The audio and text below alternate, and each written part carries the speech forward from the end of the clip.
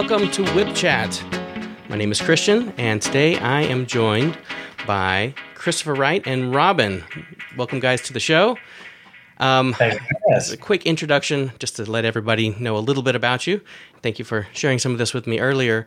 But first of all, the point is to bring this diverse community together. The whip making community, unfortunately, doesn't have large groups of people anymore these days. And what I want to do is get to know you guys and have the world get to know you as well, basically.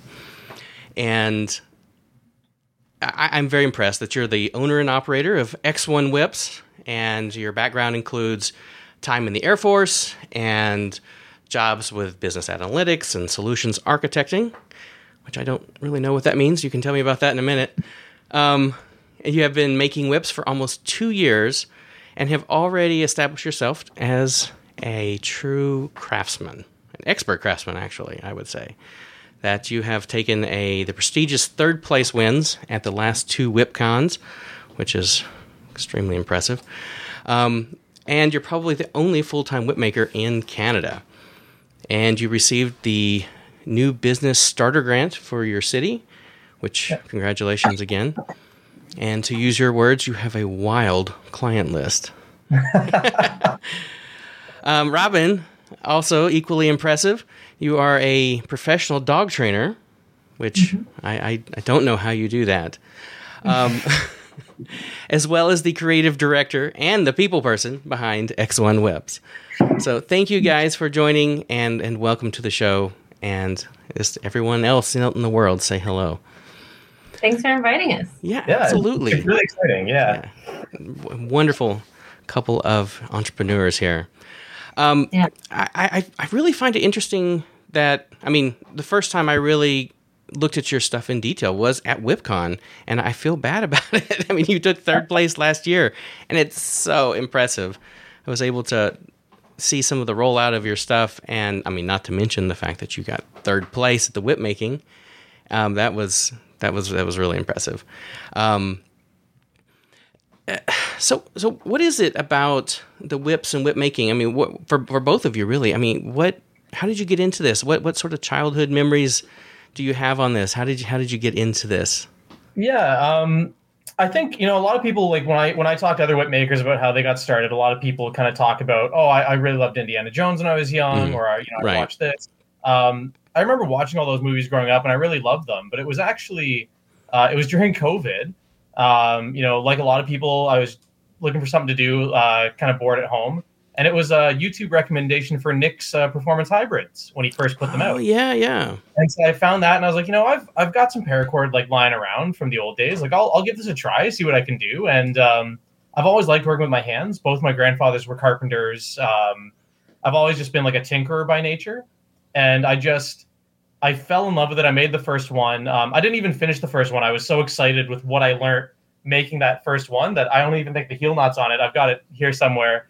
And I just dove into the second one. And I just, That's awesome. Kind of clicked. It was really nice. And I was able to start thinking it through, because it's not just, follow the directions and go. There was so many elements to it. There's so many things to try and design. And I just kind of got hooked. So, yeah. You said that you just dove into the second one. Can you explore that? What was that feeling like? What was it you were? It was very exciting. Something I found out about myself recently is that I got diagnosed with ADHD. It's something that I didn't know much about until a couple of years back when I got the diagnosis. And I've always been the kind of person to just get very excited by the learning process of anything. Mm-hmm. Put anything in front of me, and I have so much fun learning how to do it. So When I made that first one, just even looking at my plaiting, watching some of Nick's other videos about how to do, different knots, how to do this. It was just this new world of so many things to try. It was a new skill. And it was at a time where I really needed something to keep me busy. I needed something to keep my mind active, to keep my hands working. And I think I got ambitious. I think the second whip I made, I tried jumping into 275 almost right away. I just thought it would be really cool. Like, it was so cool to just use 12 strands. What happens when I can use more? Right. I see Robin nodding an awful lot here through this. Robin like has there's to a very story patiently behind this put up story. with my stream of hobbies and my different, I don't think she's had a living room for the last 6 months. It's turned into kind of an impromptu workshop. So My wife. I didn't nodding so much.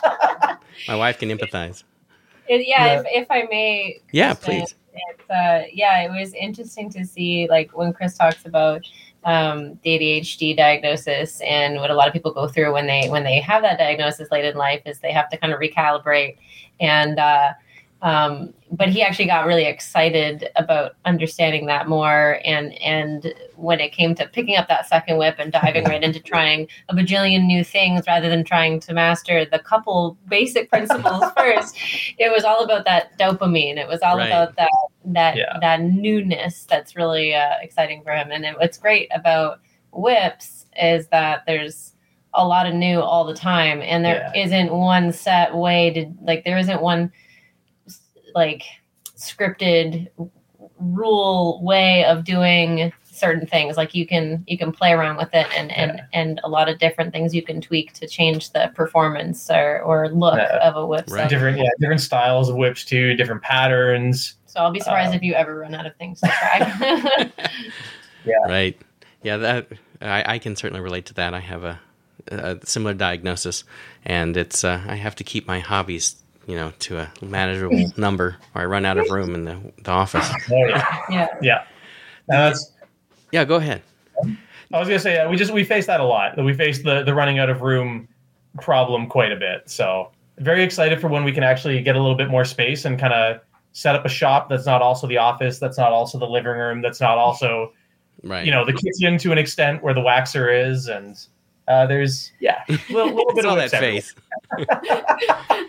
The nice smell of paraffin wafting through the house. Yeah. Yes. You were talking about, never able to, maybe find the end of even this hobby. So one of the things that you and I were talking about briefly at WhipCon was the fact that you do have a partnership that you have started up, or collaboration, or I don't know what the term is you're using, but with Justin Bretsky over at Canada Whips, and your new signature, the Justin signature, I don't know. Yeah, well, tell me about it. I'm saying it all wrong. Yeah, no. I mean, Justin's kind of been a part of the journey right from day one. While I was working on that second whip, I was kind of sitting here being like, I wish there was somebody I could ask more questions to. Videos are great, but I wish there was somebody I could talk to and pick their brains. And if you search whips and Canada at all, the first thing you're going to come up with is Canada Whips and Justin. And I saw that he only lived about, what was he, a 2-hour drive away at the time before he moved? Oh, wow. So that was really exciting. So I actually, reached out to him. For anybody that knows Justin, you'll know he's probably one of the nicest people you'll ever meet. Like, his desire to just help anybody that reaches out is it's limitless. So he said, you know what? I'll introduce you to some people. I'll give you some advice. But if you ever get the chance to come by, come on up and visit. And we ended up, getting a few people together. And he was able to check my stuff and give me some feedback. And we've been really close friends ever since. We try and see each other, at least once every month or 2 months, to hang out, spend a weekend there. I'm not much of a whip cracker. I think, like a lot of whip makers, we're really good at sitting down and working with our hands, but we're not very coordinated individuals. So he's been helping me with feedback pretty much right from the start. And he actually approached me a few months back and said, you know what? I really love what you're doing. I'd love to have something that was really just tailored to what I do with contact moves. And, at this point, I've already made him about 4 or 5 pairs of whips and really fine tuning with his style. And so we took on that project together, and it's been amazing. The feedback's been really great. It was so much fun getting to see people trying them all while we were in LA at WhipCon. Yeah. I think he's got a video that he's putting together now. He got some clips of a bunch of people trying them. So good. Yeah, I enjoyed it myself, and it definitely does not feel like anything else I've used. And I cracked a lot of whips at WhipCon and a lot of whips over the last my whole life, and just the feel of having more weight out in the thong, but not having it overly heavy, but somehow still balanced. I don't know how to describe it. Yeah, that's been a big learning curve. I know when I entered my first whip at WhipCon, it was a little terrifying. It was 7 months after making my first one, and I figured, you know what, let's try it. Let's do this, right? So got there. I think it was the first hybrid Adam told me that was ever entered in a competition. Most people kind of have considered them a budget whip for so long, and I just really wanted to see what I could do. And the number one feedback I got from the judges, from Adam, from Johnny, was a little bit more weight further down. I was like, all right, okay. So I, went home, reworked the design, and I got the chance to make another pair of hybrids for Adam, and I got the same feedback. You know what? A little bit more weight. Let's go a little further down. So that's been, this back and forth conversation, and it was really thanks to that process of trial, error. Adam was monumental in being able to give me that feedback of where to shift things, and just getting the weight further down has seemed to be the common consensus. So that's actually now worked into a lot of my designs, whether they're, hybrid, stock whips, bull whips, is playing with the weight profile. Right. It's really just adjusting those shapes and getting it to where it feels more natural. So less force that you have to put in. Right. And let's see, I think you've got one of the Justin whips on one of your social medias here. We should bring that up here in just a minute. Yeah, I think Instagram. I think both of them actually. There's a good shot. I think the black and white one, right? Let me add that. Yeah, I've got the black, white, and silver, and I think there's a picture Is it this one? of Justin's first pair. Yeah, there's that one. I think I'm trying to see where. So Justin's actual original pair is in one of those pictures too. The very first prototype. Yeah. So this is on Instagram, X1 Whips. If you guys are watching this later, or if you're listening on audio, go to it and check it out. But the black and white pair, and there's so many beautiful ones here. Oh yeah, here's the red. There's and black the heel, and I think those are just beautiful. Yeah, and that's actually what's really cool. There is Justin actually, where he works. There's a graphic artist that he works with, and that's actually his signature that they took and they digitized, and then he found somebody local to engrave those in. So that's his actual signature. It's not, a computer generated, which is a really cool touch. That is cool. Well, awesome. I love that. That is super cool.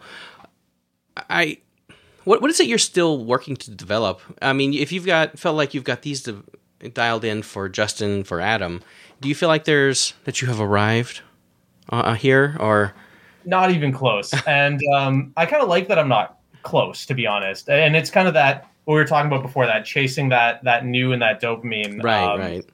It's more a journey that I don't want to have a destination, is kind of my way of looking at it. Okay. There's always something new to learn. Right now I'm currently working on doing some 275 bull whips, which are really cool. Nice. I'm starting to play with a little bit of Whipmaker's cord, which has been a lot of fun. And I actually have just been starting to work with a little bit of leather. So nothing yet. Okay. I do have one that I made with Torrance Fisher at the end of last year's WhipCon. We hung out for a few days, made a snake whip together.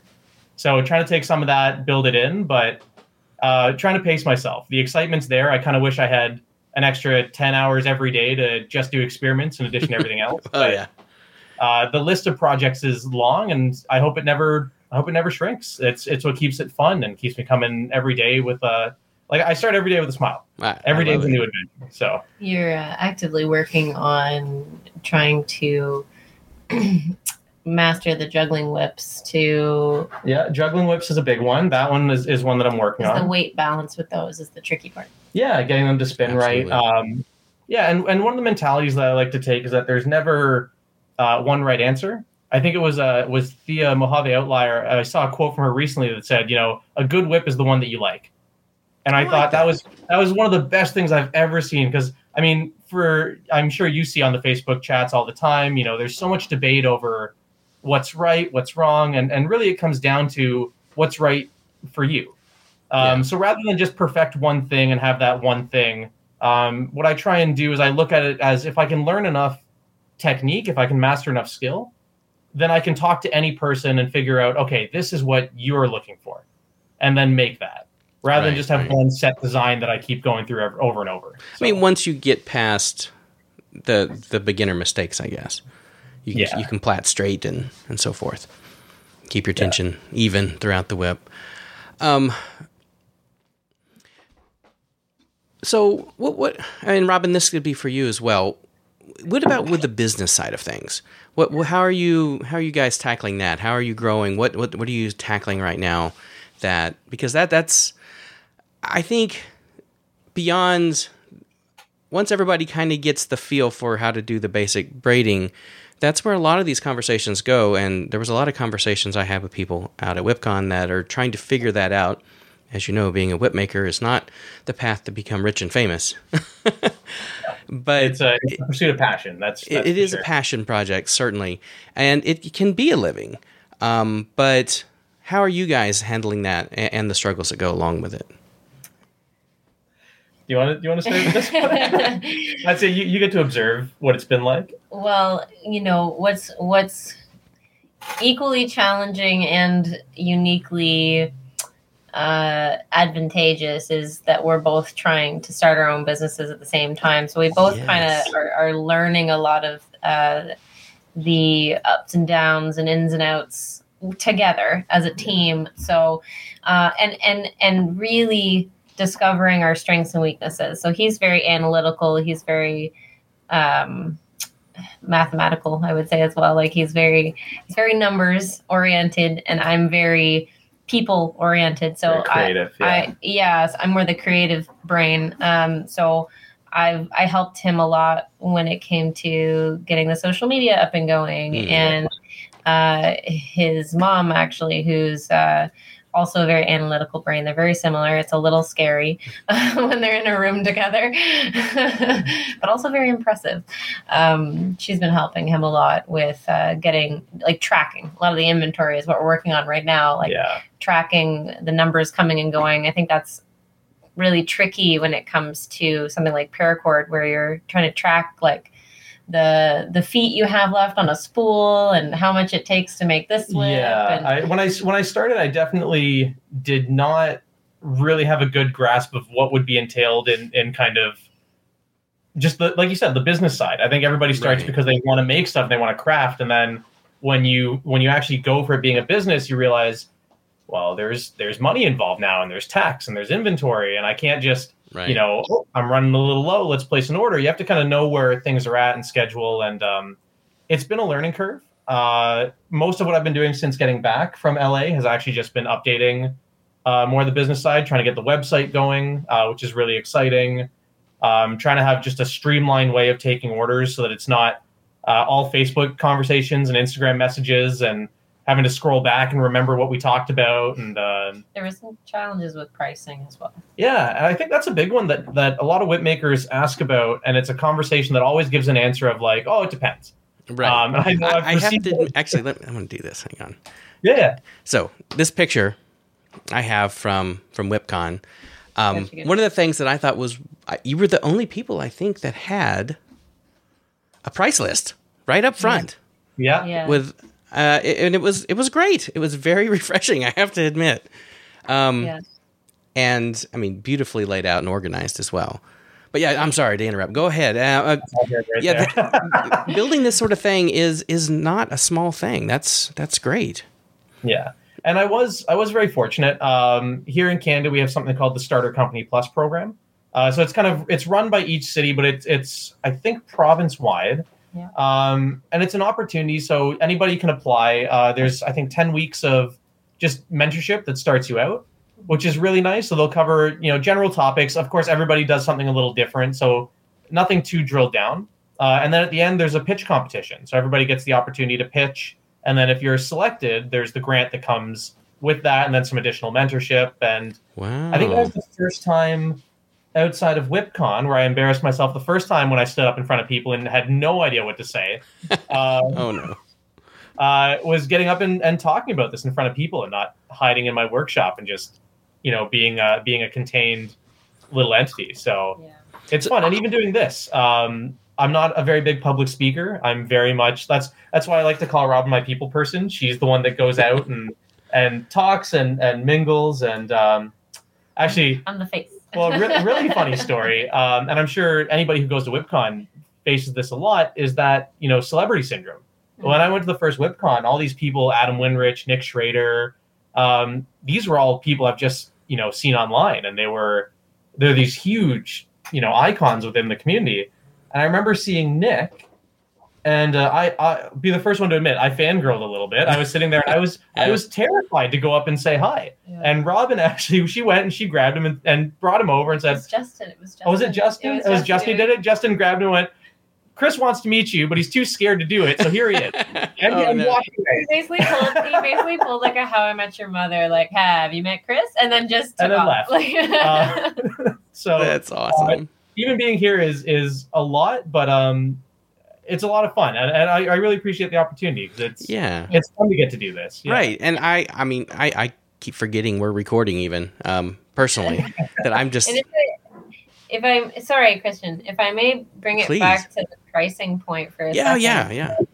What's been interesting is that we both kind of battled this feeling of like, oh, well, we're very new to the industry, so we don't want to overcharge, right? We haven't earned our place as people who are, well known and we're experts, and that people would be willing to pay that amount for. And like, it's the same with dog training. Like, I find that there's not really a set amount. There's a range, and and we both kind of had to tackle that research together to kind of look and compare to what everybody else is doing and think, okay, well, why are they pricing it that way?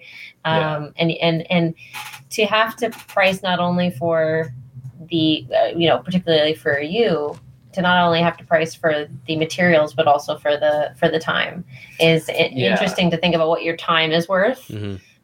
The time, the overhead. As of December, this is now full-time. This is my main source of income. So, wow, congratulations. Not looking at it from like, oh, what would be nice to have for this hobby craft, but what actually keeps the business running, what keeps, rent being paid and the lights on. And it's a lot. But the imposter syndrome is the big battle. It's this never ending, how do I support my craft and how do I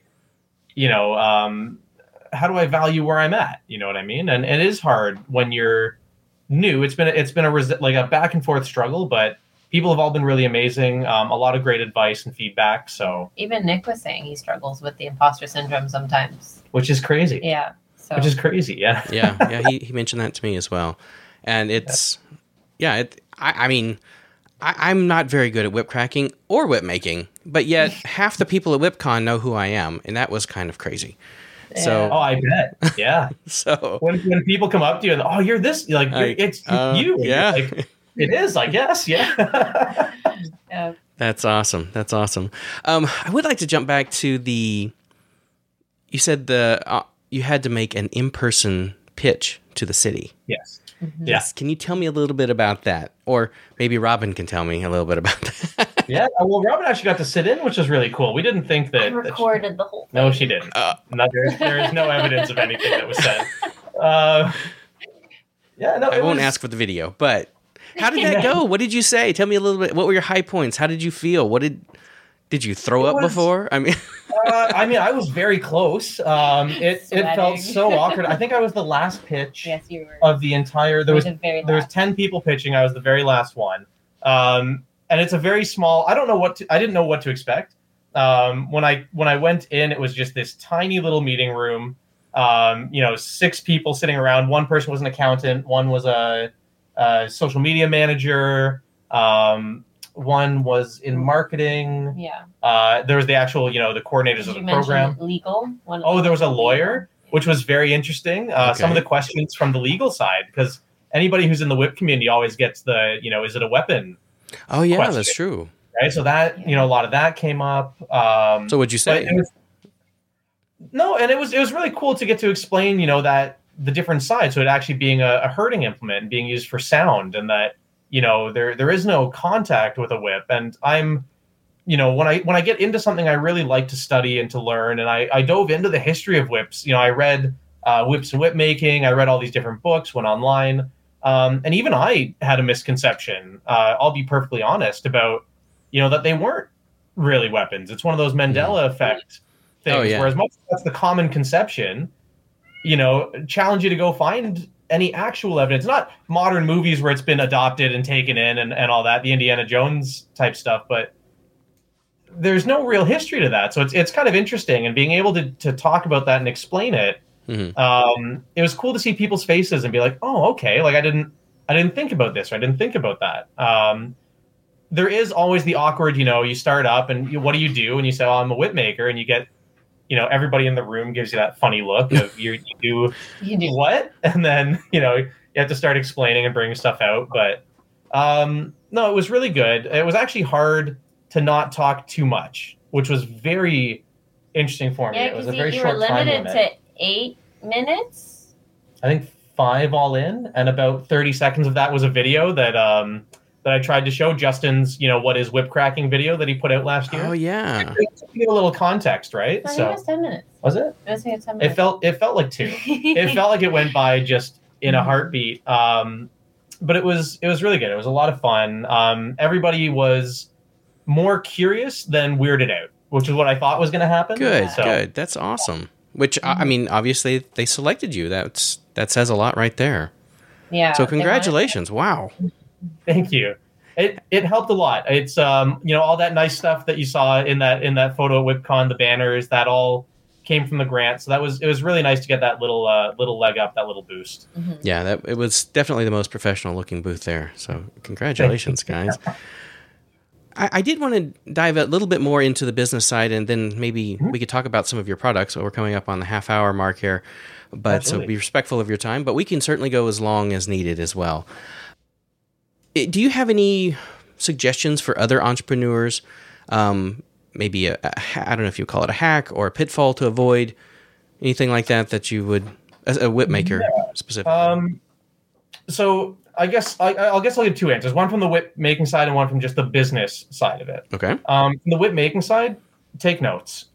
Keep notes for everything, whether it's your designs, your builds, who you spoke to.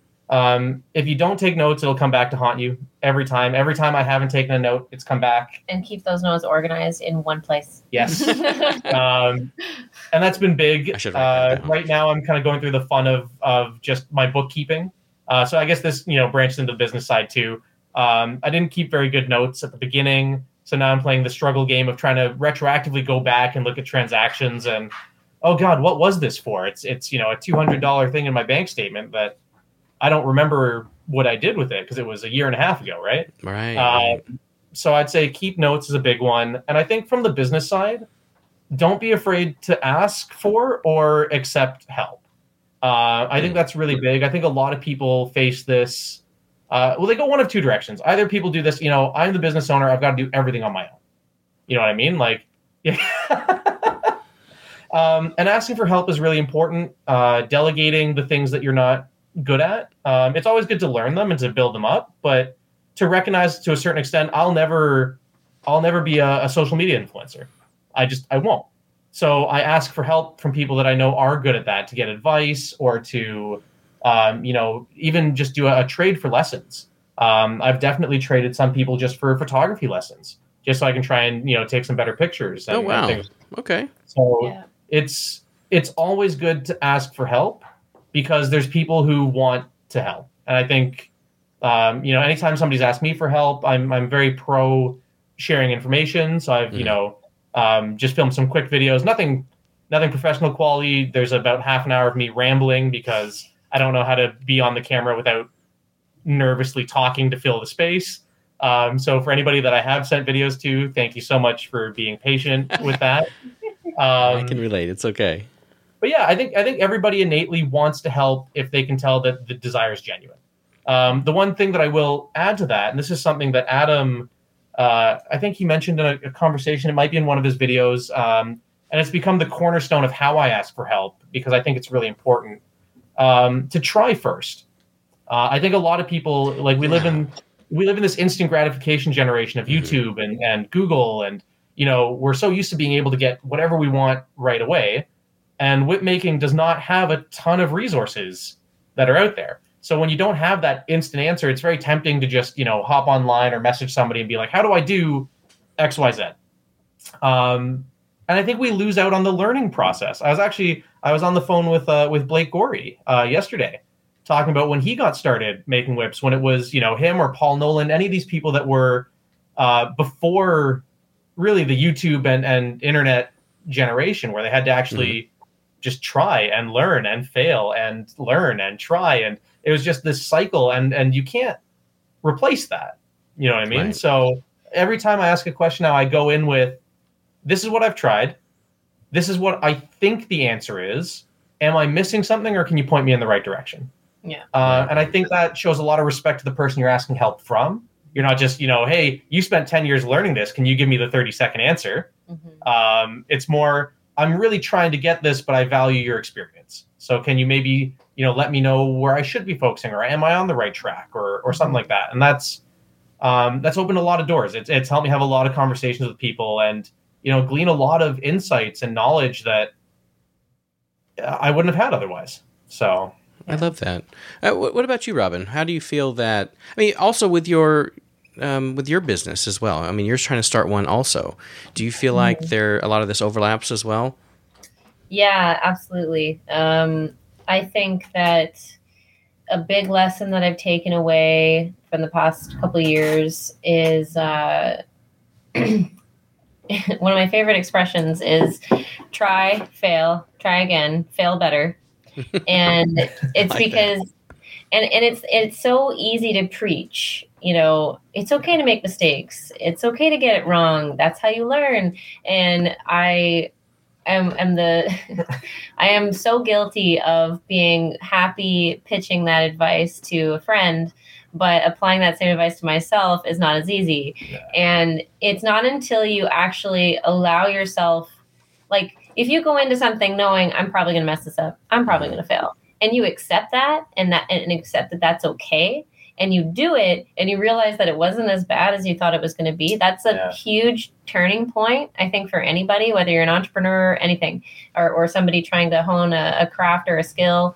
Yeah. Like even with Justin, our first WhipCon, coming back to the point about being so starstruck, I had no idea who any of these people were. Like, I didn't know why Adam Windrich was so famous. I didn't know anything about Nick. I was just like, I'm just along for the ride.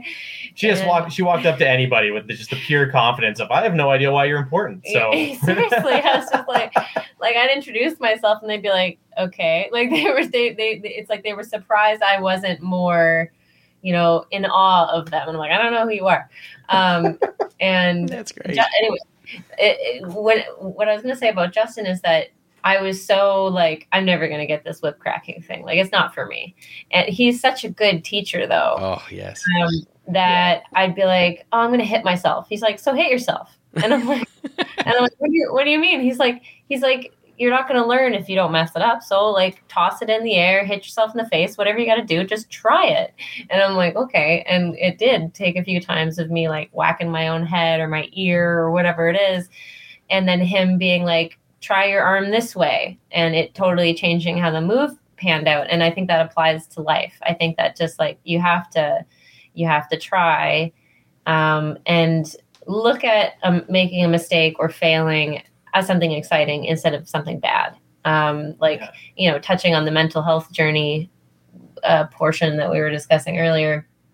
In therapy, I worked a lot through not treating the word mistake or the word failure as like swear words. Like they're a good thing, because you do it and a few things happen. You realize that you can survive it and it's not that scary. You realize where you went wrong and what you can change to do better next time. And you realize that it failing at something doesn't make you a failure.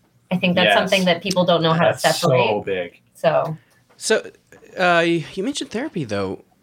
Was that a prior job that you were doing, or? No, sorry, like me going to therapy. Oh, you going to therapy. Gotcha. Yeah. Okay. Yeah. I know we talked a little bit about ergonomics at WhipCon. And I feel like I would need to go to therapy if I did it full time like you're doing. That's really impressive. I think failing your body is another way that you have to be very careful with, and you understand listening to that. Yeah. Do you help Chris with that? How do you guys handle that sort of thing as well? Not to switch topics, because that was an excellent point as well. That's okay. Yeah, no, it's interesting you mentioned ergonomics, because I was actually talking to a massage therapist colleague earlier about because I'm about to start doing that part time as well. You're getting recertified, yeah. Yeah, and that's something we've chatted with Justin about a few times, is how a lot of whip crackers I don't think have a good grasp on what good warm-up exercises are or rehabilitative exercises are. Whip makers too. Yeah. I think one of the things that helped a lot, because when I was starting to convert more to full time, I was making more whips. My hands hurt a lot, and I think a few people have talked about this pain that you get when you're working that much. I know Nick's talked about it before, and Robin's like, "Well, are you warming up?" And I was like, I didn't know that was a thing for whip making. Well, and that was my reaction too. I was like, well, "Tell me more. Like, what do you mean? Am I warming up? I'm not going out and doing something All physical." But right, so Robin, tell us what we need to be doing here. I mean, yeah. Well, she's got had a whole routine for me, so I do the stretches now, and it helps. Yeah, well, he says he does the stretches. I try and remember to do the stretches. I did put together kind of a therapeutic exercise plan for him that involved. I think like 5 different warm-up exercises and 5 different like recovery stretches after you're done working for the day. Okay. Sorry, don't mind the cat. No, I'll add that to the guest list. Who is this? This is Isis, named after the Egyptian goddess. Her sister's name is Cleopatra. Yeah. She's 16, so she got the name before it became a little bit of a funny one. So anyway, but yeah, so I think there's a YouTube video that I found that had interesting exercises that was actually for professional gamers, pro gamers, esports. Yeah. Okay. And that had a lot of similar implications to how you would use your hand muscles and forearm muscles in plaiting whips as well. It has a lot to do with how you position yourself too. I think whip makers who plait off the hook are going to have a lot easier of a time than those who do it off of ice seated, because when you plait off a hook standing, I think you can take the advantage of using your body weight rather than using all shoulder or all back or all grip strength. You know what I mean? Yeah. But yeah, I mean, I've been Justin's been trying to get me to put together a more professional looking exercise plan that I could kind of send out to everybody at some point. Well, allow me to add on. And anybody who's ever mentioned that too has been like, yes, please, absolutely, everything hurts. Like, So seriously, could you show me a couple things, or Chris, could you demonstrate for us? What are a couple of the stretches? Yeah, no, I've got quite a few of the hand ones. Okay. Cat just really wants to be. There's a laptop, so and it's funny because I didn't think about a lot of this stuff until I started doing the stretches, and then I was like, oh, okay, this actually makes a lot of sense. So some of the ones have just been separating your fingers.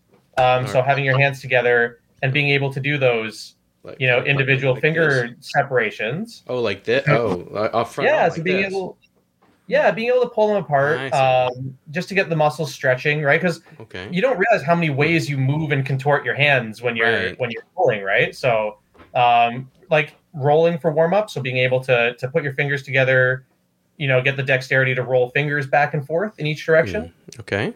So it's different motions that like you don't do day to day, but suddenly when you're plaiting, you do them kind of all the time. Right. One of the other big ones has been shoulders. I've been notoriously bad for just having very, very tight shoulders. It's funny. It impacts the whip cracking and the whip making a lot. I don't have the mobility, so just even like door frame exercises. So being able to kind of get the door frame or the wall and to stretch out as soon as I can feel it right now. Like, I know that I'm not leaning back, like putting your elbow on the door. You kind of want to line up your elbow with your shoulder, and it comes back like that, so you can stretch out the chest. Because if you think about it, if you're leaning forward like this, plaiting, everything's crunched, right? And you want to think about when you're warming up for whether it's whip making or cracking. Warm-ups should include dynamic movements. So, I think I showed Ian a couple of these, but like, doing arm rotations. There's a version of arm rotations where you're leaning forward and you allow gravity to kind of help And so you hinge at the waist, and it's actually an archery warm up that I learned. But it's same thing. You do arm circles, but leaning over, and that helps to kind of open up the joint space so that all the tendons and stuff like that aren't so compressed, so you don't get that clicking and stuff like that when you're trying to do movement. Okay, yeah. And when you crap whips like Ian, and you're just, the amount of force is wild. I couldn't even imagine. Loud. Some of the stuff. Yeah. And then, so you want to do dynamic stuff going, like warming up beforehand, and then afterwards to allow for healing and recovery, you want to do more static stretching where you're holding it for 15 to 30 seconds. So whether you're using a wall or your own hand, but doing that sort of extension stretch. Similar like for carpal tunnel from keyboard work. Yeah. Yes, exactly. Yeah. So you're going to get that stretch through the forearm, stretching the thumb as well, bringing it back so that you can get some of that stretch through there, because you have to do so much grip when you're plaiting, especially. Yeah. And I think something that a lot of people, they underestimate, and they, you'll hear about it and you'll be like, yeah, some people I'm sure need that. I don't. Is any of the ergonomic stuff. Because I kind of do a combination of off the hook and on the vise. And so when I'm sitting even, I got just the Obis form, the memory foam backrest for the chair, or an ergonomic mouse. I've got one of the curved mice that turns your hand to the side. And it feels like it's silly to have these things because, how often do you use the mouse? How often are you sitting? Right. But it adds up. Mm-hmm. And and if you're a whip maker, your body is the most valuable tool that you have. Yeah. You know what I mean? In a lot of manufacturing, it's, what equipment do you have? What tools do you have? But really, as a whip maker, I mean, all my tools fit in a bag, right? It's the rest of it is me. So if I'm not looking after myself, if I'm not stretching, if I'm not doing those things, if I injure myself, that's my livelihood on pause until I'm back. Yeah. Right. I think people don't think about that. And not even just the physical, like the ergonomics, but something that they brought up when I was in that mentorship for the program was insurance. Mm-hmm. You know what I mean? Like your hands are your tools. And you can actually, now, when you start looking at the pricing, I'm not at the stage where I can afford it yet, but you can get insurance so that, if you do get injured, you're covered. Mm-hmm. And that's huge, because if you're not making stuff, you're not selling stuff. Yeah. So really looking after yourself is so important. It's something that I'm working on. I know that there's more I can do. It's a process, because you have to untrain yourself from that. Oh, I'm fine. It's okay. I can tough it out. We all have this big bravado of I'm going to be okay. Some people need that. I'm good. But get the stuff, like support yourself. It's the best possible thing you can do. Mm-hmm. So. And if I could add one last thing, whether it's whip making or whip cracking, like what I've observed as sort of like an outsider, I guess. At least last year, I definitely was. Not anymore, but when I was watching these whip crackers like Ian, that just really giver, I'm like, oh man, in 5 years, your neck is just gonna stop moving. So a lot of it's like preventative, right? And to try to convince these young, a lot of them guys, to look after themselves is like pulling teeth. But it's so important because, if you tell them like, in another 5 years, your shoulder's not going to want to move that way. You gotta think about what happens when that day comes, or you can prevent it by doing these things, every day for 15 minutes. You pick your poison. Right. And it's hearing this, because I've heard this speech a few times, and 100% correct. But I think one of the funniest times that you've done that, and then you got a nickname out of it, which is great. Oh dear. We were at the Great Lakes Flow Festival in Michigan. Justin and I went. Adam came for a day. Nick came with us. It was a lot of fun. It was really cool to have whips in a different context. Seeing them at a flow festival with all these different, props, and getting the fire whips at night was really cool.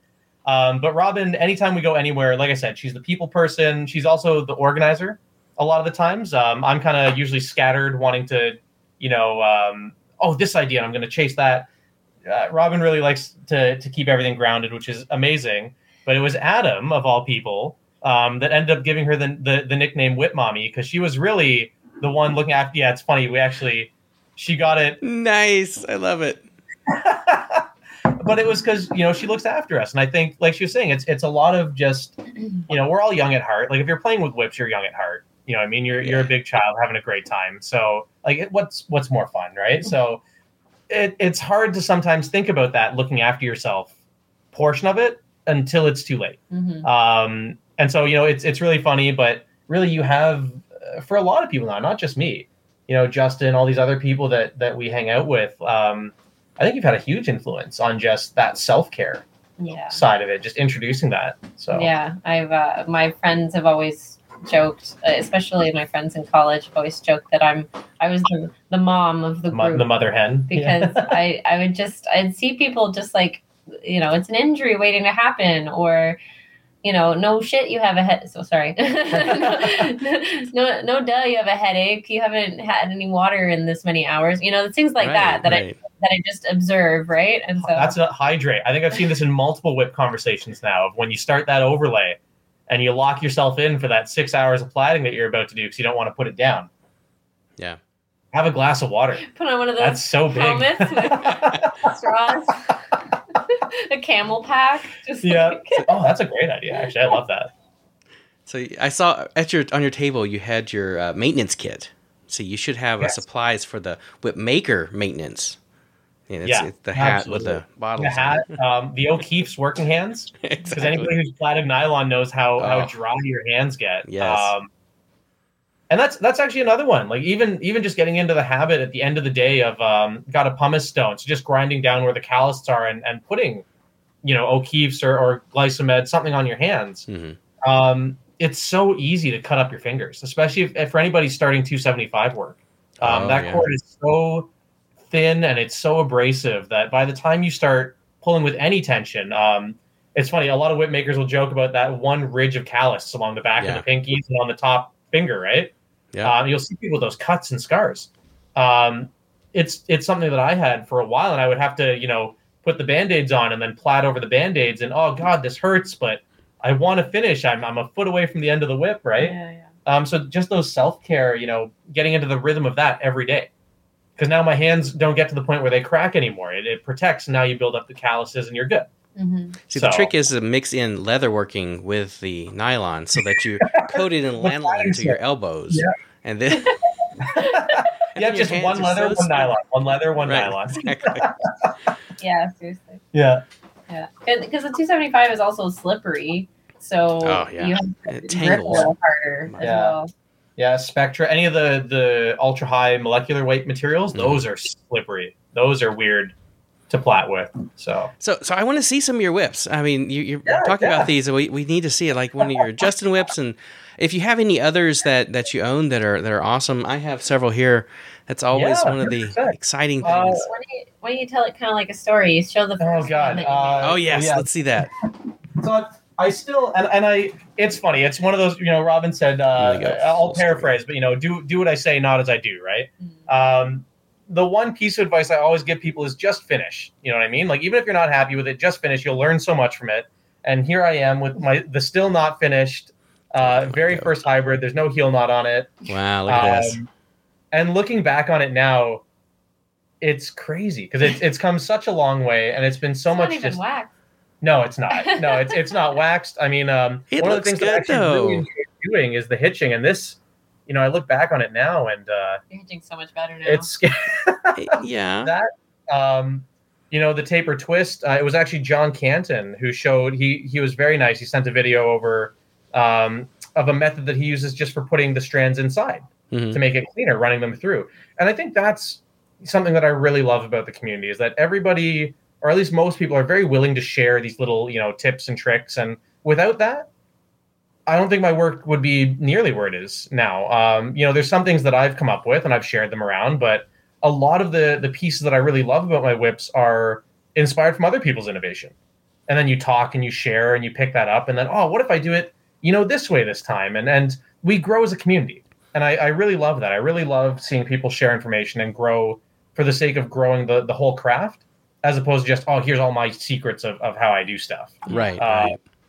But it's funny, even looking at this now, one of the things that bothered me, I started with hybrids. I pretty much just made hybrids for the first few months. I really, really love the design.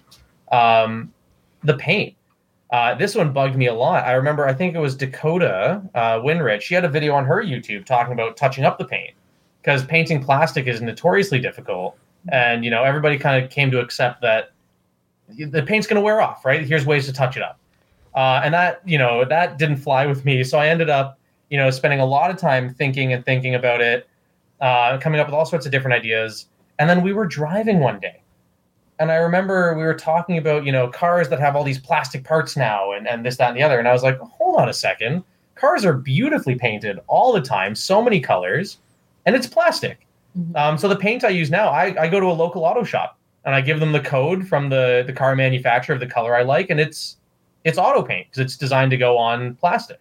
And then it's sealed with a clear, like a hardener, a clear coat with a 2K. So it's indestructible. So it's in. Well, Justin's got a video of it somewhere. He did a test for me where he threw a pair of handles off his roof.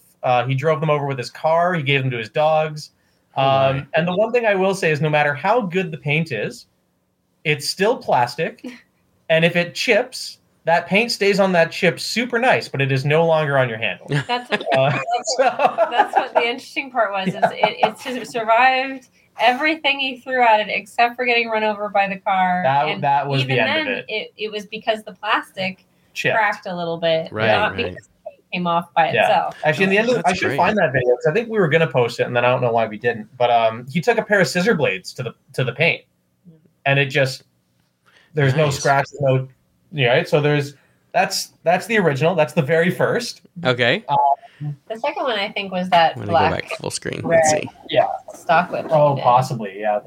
Yeah. Hold on. Oh yes, this was when he got really excited to try 275. Oh, for his second one ever. Second one ever. I wanted to try a different style of whip, different cord. I hated myself deep in there. Bit. Wow. So. Wow. That's beautiful. Yeah. So that was the first attempt at a 275 cord stock whip. You tried a lot of new things here. Yeah, you tried the two-tone. The two-tone heel knot was really cool. Yeah, a different start. 275 at all. A square start on your second whip is extremely impressive. Oh, thank you. Double direction hitching there. I see. That's I was trying to get that X in the hitching, and it looks really nice with 275. I found out that it does not look nearly as nice in 550. So that was fun. But this was a really fun project, and I tried a little bit of design work in the thong just to have something a little different. Mm-hmm. But yeah, that's how my brain's always been. I made one, didn't quite finish it, and went, what's the next easiest thing I can do? And you didn't do that. You did something super hard. I didn't even come close to it. So that was number 2. And I actually I have a running log of every whip I've ever made. I have a registry that I keep. So I think it's really cool to see. Wow. So the number of the whip and the number that it is within its category. So, whip 100 and whatever, and it's bullwhip 56. I think it's really cool. And then I don't think I have it to show here, unfortunately. I have that analytical brain kicked in. And I remember it was Justin introduced me to Desmond, so another Canadian whip maker in Alberta. Mm-hmm. And I asked him, I think the question that a lot of people have asked, which is, how do I know when to drop strands? Yeah, when do I know when to drop? And the answer I got was by feel. When it feels like it's the right time to drop, you drop. If it feels a little bunchy, then drop. And if it feels a little loose, then you should have dropped sooner. And the analytical voice in my head went, what on earth do I do with that? I couldn't wrap my head around the feel of it. And so I designed, it's in Google Sheets right now, so it's a little clunky. I'm trying to make a version that, like Faceplat, something that people can just use without it requiring, being inside my head to understand how it works. But I have a builder that I put together. So I have a canvas where I can design and lay out each strand of the whip. I can put if it's plaited or if it's a gutted strand. And it graphs everything for me. So I can actually see the curve of the whip, and cool. It makes it's a lot of fun. And it makes fine tuning really neat because you can really just go down and see exactly where things are. But I keep a tab of that for every whip since I built it. So it's kind of like that running notes. I can actually go back and look at previous designs and go, okay, when I was single dropping, how did it feel? What does it look like? When I do double drops, how does it feel? What does it look like? And for, anybody who's made whips, there's these multiple layers. There's your core, if you have bellies. And I think what's really hard until you lay it out is seeing how all that interacts with each other. Yeah. Right? Because you can, this is the right place to drop in the overlay, but that's also where I dropped in the belly, and that's also where I cut out strands in the core. Mm-hmm.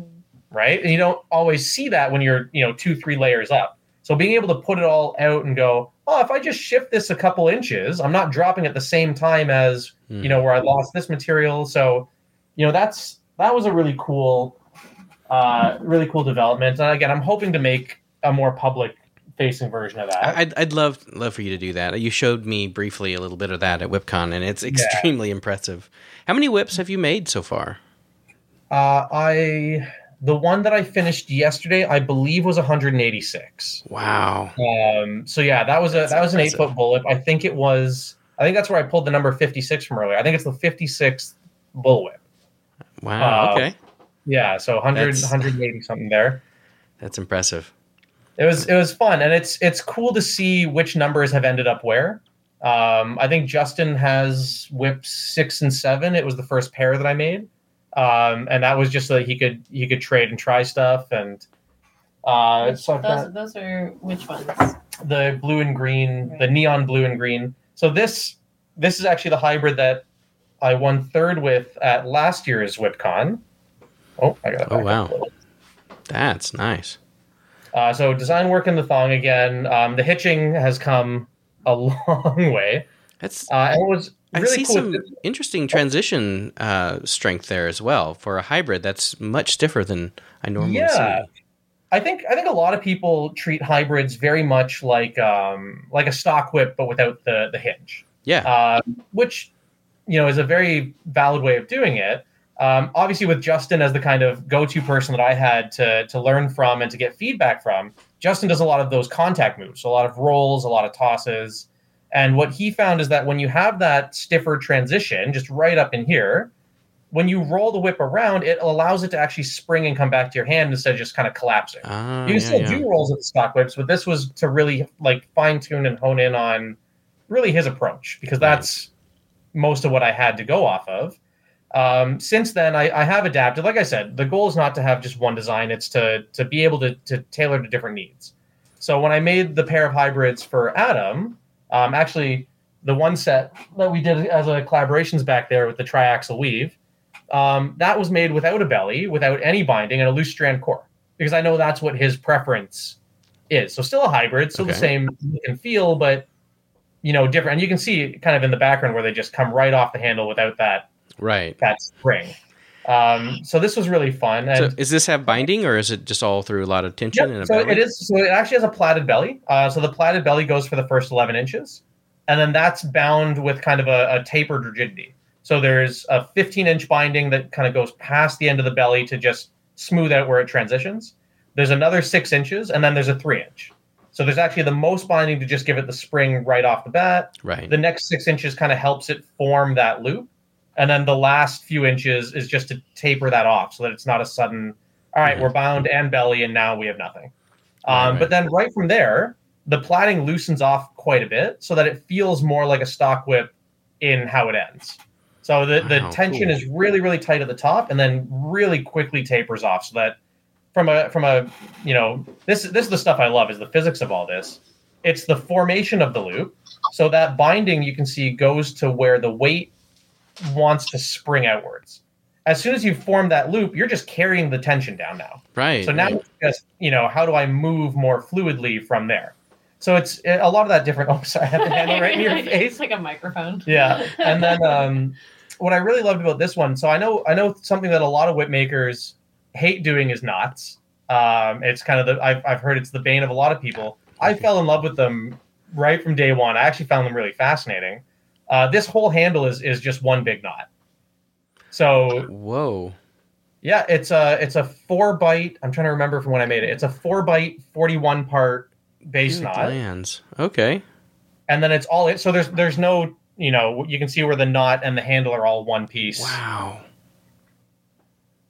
And then how fun. Where it closes up at the end. Yeah. And so you added in the strands around the knob there in order to give you some extra. So it's one navy strand, one gold strand, and then because of the swell where the heel nut is, there's a third red strand that just fills in those gaps. Oh, that is really beautiful. So that was well a done. really fun Well done. project. It took a couple attempts and a lot of swearing to get to go from the original concept and then to actually get it out. If I had a dollar for every time he went, oh, this isn't working, I messed it up, oh my god, maybe I shouldn't do this, and he says that like 3 times until he finally gets it right, and he's just like, oh, I'm so glad I stuck with it. And that's that. There's no. It's frustrating. Like I think when we talked earlier about fail, try harder, fail again. It sounds so easy, but it is hard. And I think that's something to always acknowledge, that when you're feeling that that defeated feeling of like, oh God, maybe I should just give up on this. That's normal to feel. Like it'll always be there. It's just having a little bit of faith in yourself that no, you know what, I can get this, and to be willing to stand back up. And I think it's really motivating, because it's hard to motivate yourself, especially when you have ADHD. And I think it's really helpful in terms of motivating yourself if you, instead of thinking of how easy it would be to just give up and be like, oh, screw it, or flip it in your mind and think how proud of yourself you would be if you stuck with it. Right. Yeah, when you get it. And it's a good feeling. Yeah. Mm-hmm. So this last hybrids that I'll show, but like this is my personal practice set now. Ah, beautiful. Okay. This was fun. And then some different knots, some chain link work. 4-leaf clover sort of in the middle there, yeah. Yep. And then because everybody really loved when I posted that picture. Yeah. Oh, that's the metal great. Shows there. There we go. Yeah, I love it. This. Yeah. Yeah. It's almost like an X there. Yeah, and trying to incorporate some of those stylistic elements into them.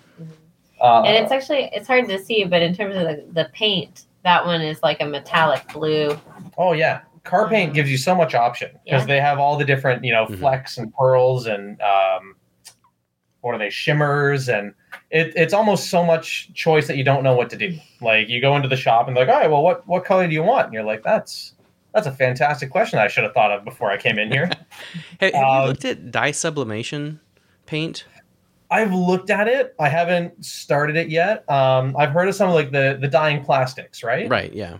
Yeah, it's interesting. I've seen that. I've heard of some people trying to do like the epoxy coats or like resin coats on them. Yeah. Which obviously where it comes over the coupler is hard to get that adherence without peeling.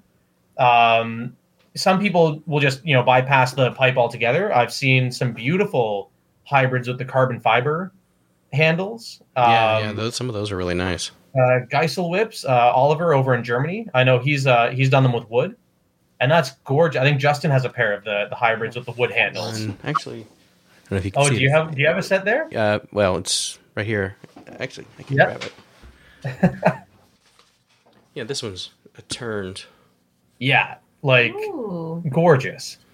Love that. And this is what I love about this craft is there's so many different things to do, and you're only limited by your imagination and your creativity. And I got a little knot in the middle. Yeah. I like that. Yeah. But yeah, lots of options. Oh yeah.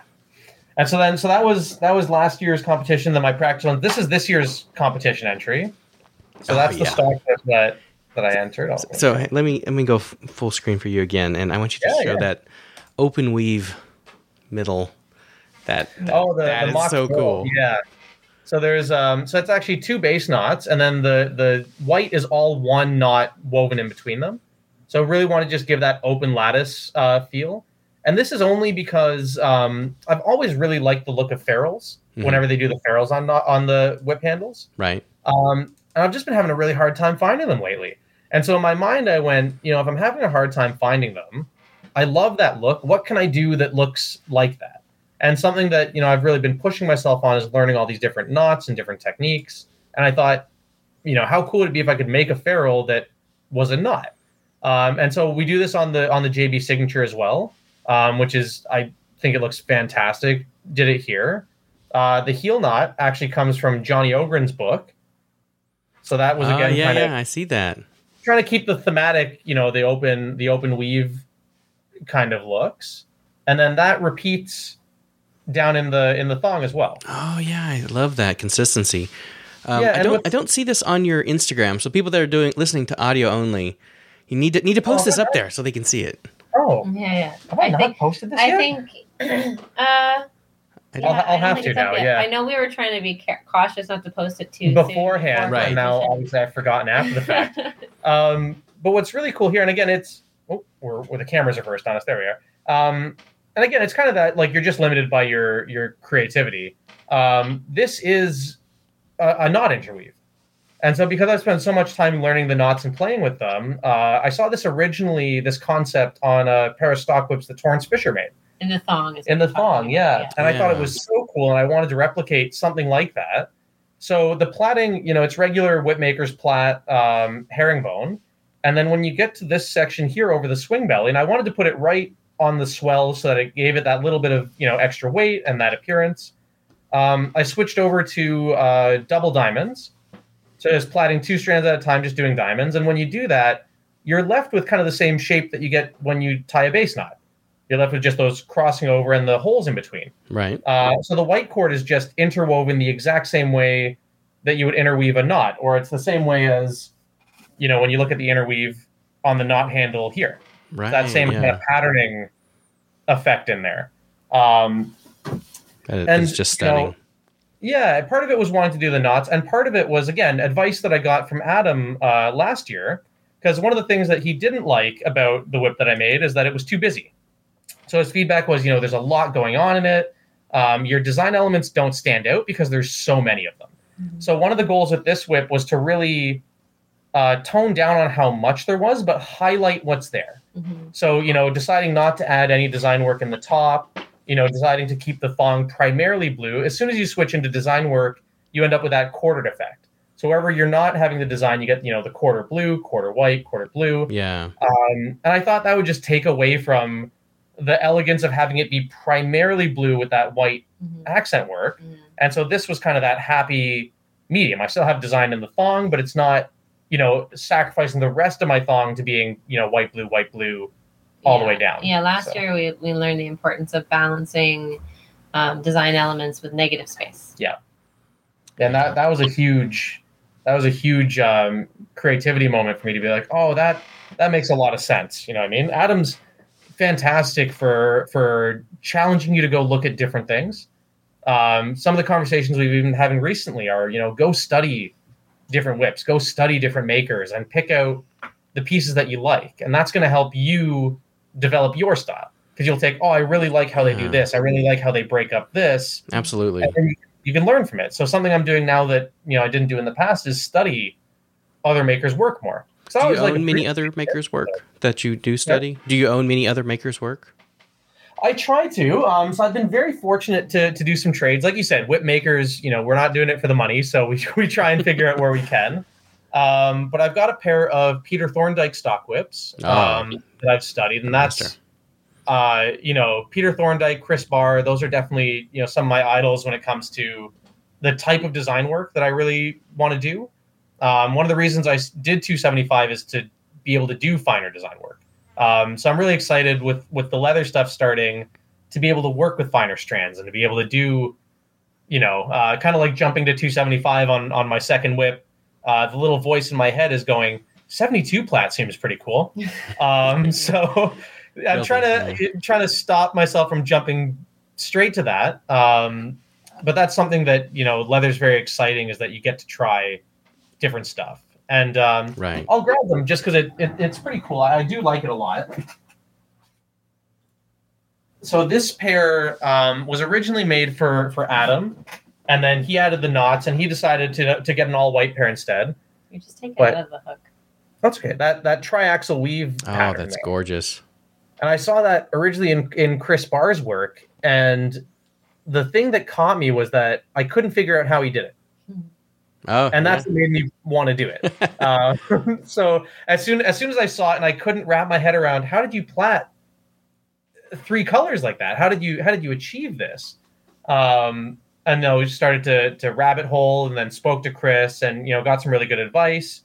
But his advice is never, oh, here's exactly how it's done. It's, oh, have you tried this yet? And I'd go and I'd try it, and I'd send him a picture, and he's like, close, but have you thought about that? And that back and forth process, the moment figuring this out was one of the coolest moments of, oh man, I get it now. And that's what you're saying. You stick through that multiple failures, and the pride at the end is worth it. So yeah, that was a really cool pair at the track. So Chris Barr, Peter Thorndike, Blake Gorey.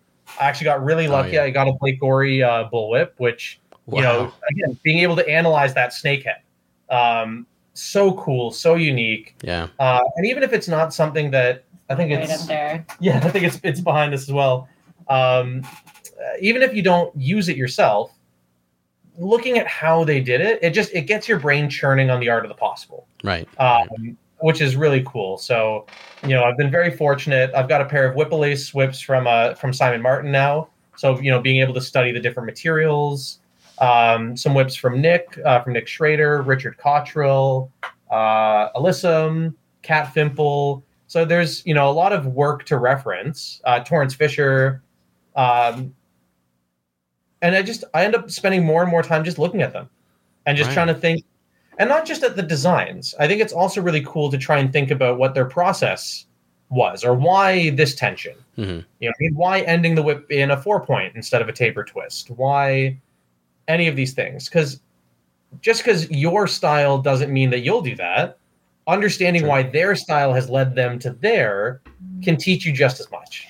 If I may add something, because you made me think of something you said earlier about how when you were designing your earlier whips, because Justin was sort of your main source of feedback, it's interesting to think about not just you, but whip makers as a whole.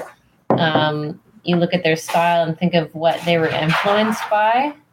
Yeah. And think of how that applies to what they end up producing. I just think it's really fascinating. Yeah. Because if you think about any type of artist, depending on what they derive the most inspiration from, is going to obviously influence the direction they take it.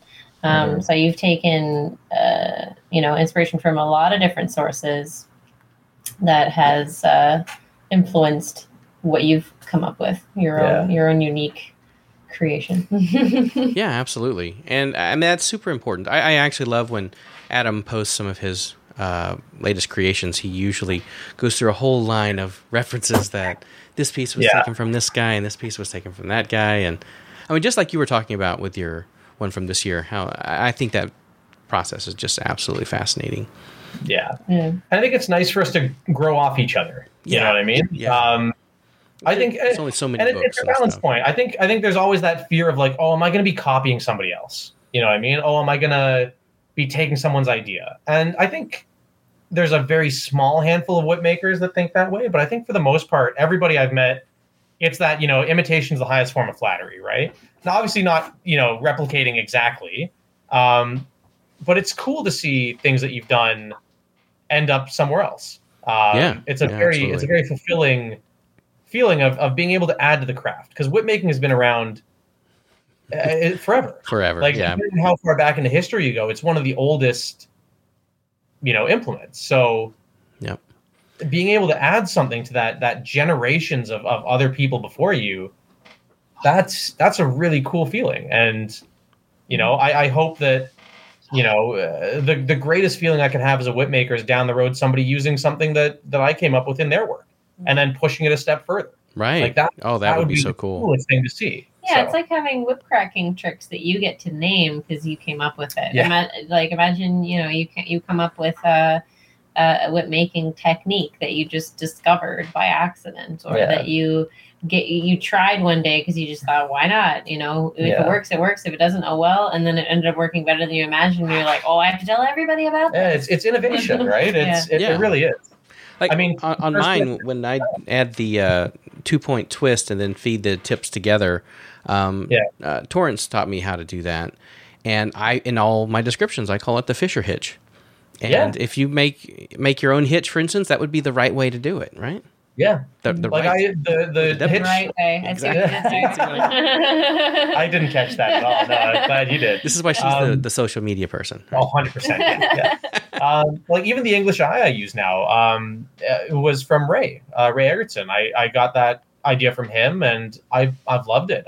I've moved a lot of my whips over to that concept just because it gives it a few more options. It looks really clean. It's really fun, and it's evolution, right? There was somebody at some point that went, what if we did the 2-strand twist? What if we didn't end in a 4-point fall hitch? What if we tried something else? Right. And so people started doing the twist.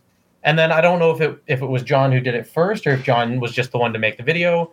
But when John Canton sent that video of running the strands through each other and then doing the twist, wow, that was so much cleaner. It looked so much nicer now. So, pick that up. I went from just twisting 4 strands together to running them through and twisting the 2. And then Ray went, look at this English eye that I put on the end of a 2-strand twist.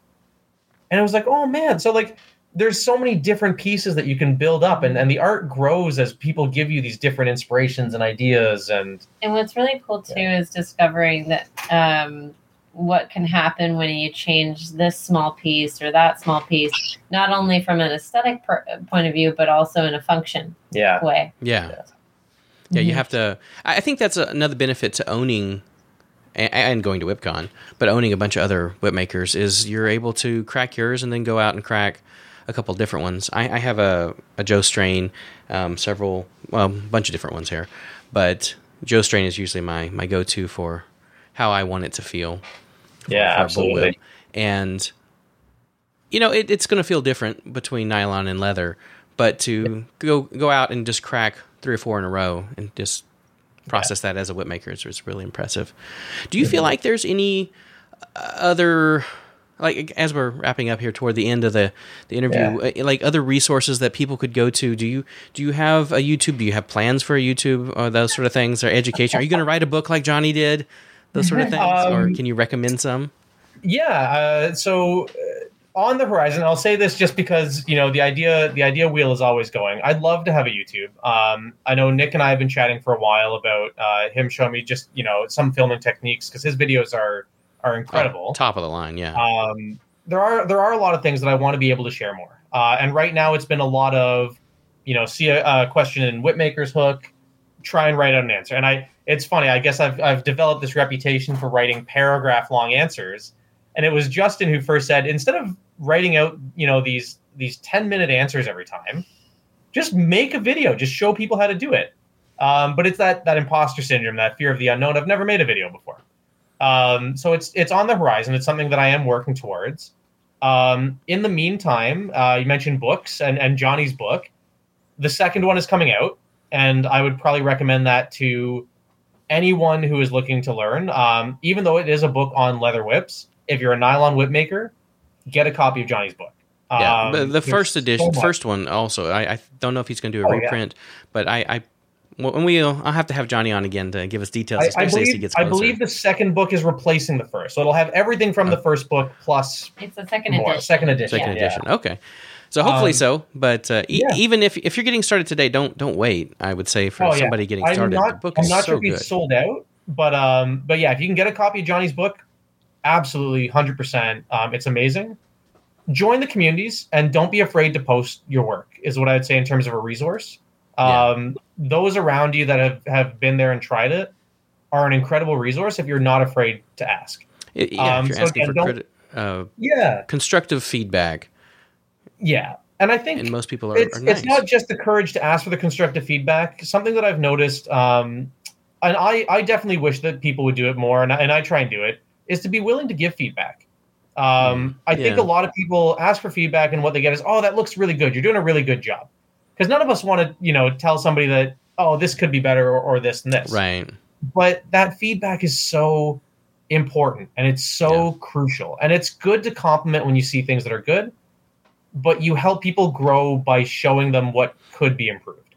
You don't have to be mean about it. I mean, I think there's very constructive ways to do it. But I think, for those who've been there before, don't be afraid to share your thoughts. And for those that are starting that journey, ask. Yeah, Take the time to think it through, like we said earlier. But don't be afraid to post your work and be told that, hey, this could be better. That's how you grow. So absolutely, I love that, and I can't think of a better way to end this interview as well. Absolutely. Like that is absolutely to the point. Is ask for help, and this is a community, and honestly, that's why I'm doing this podcast too, is to help us get together and be actual friends and get to know you. Like, some of the best friends that I have right now are from the WIP community, and there's people that I only see, once a year at WIPCon, but there's always the opportunity. We can hop on calls. I mean, like you said, I honestly forgot that we were recording for parts of this. We were just having a great time chatting. So, like, thank you so much for facilitating this and for helping bring the community together, because that's my goal. It is very fractured and it is all over the world. And remembering that we're very blessed now to have the ability to talk this way from different countries is incredible. Yeah, thanks so much for inviting us on, Christian. Yeah, absolutely. It's been my pleasure. And a quick correction to earlier, I noticed on your Instagram there is a picture of your winning whip, but it's one of those with multiple pictures. So you got to click to the right and see that. It's you holding your award. So guys, go click on that. It's truly amazing. Robin, Chris, thank you so much for being on the podcast. And I look forward to chatting with you in the future many more times, hopefully. And give me some constructive feedback on my whips. Because I certainly need a lot of help as well. But only if you promise to give me some on mine. You got it, man. All right, there we are. All right. Christian, thank you so much. Thank you so much, guys. I'm going to start my music here. Absolutely. And hopefully everyone can be better at whip cracking. All right. I'd just like to thank Chris and Robin once again for being on the show and for doing their part and bringing this community together. Thank you for coming out to WIPCon, for being on the podcast, and for doing so much to make such amazing, you're being such amazing craftsmen in general. Thank you so much. And thank you all for listening to the podcast as well and watching the podcast. If you would like to help out some little bit to keep the podcast on the air, I could use your help. If you go to whipchatpodcast.com, that's whipchatpodcast.com/donate. And I have a button, and I could, anything you can do could be a big help. So I would appreciate it. And I will keep doing this because it's my passion to help bring the community together, but I could use your help as well. whipchatpodcast.com/donate. Thank you very much.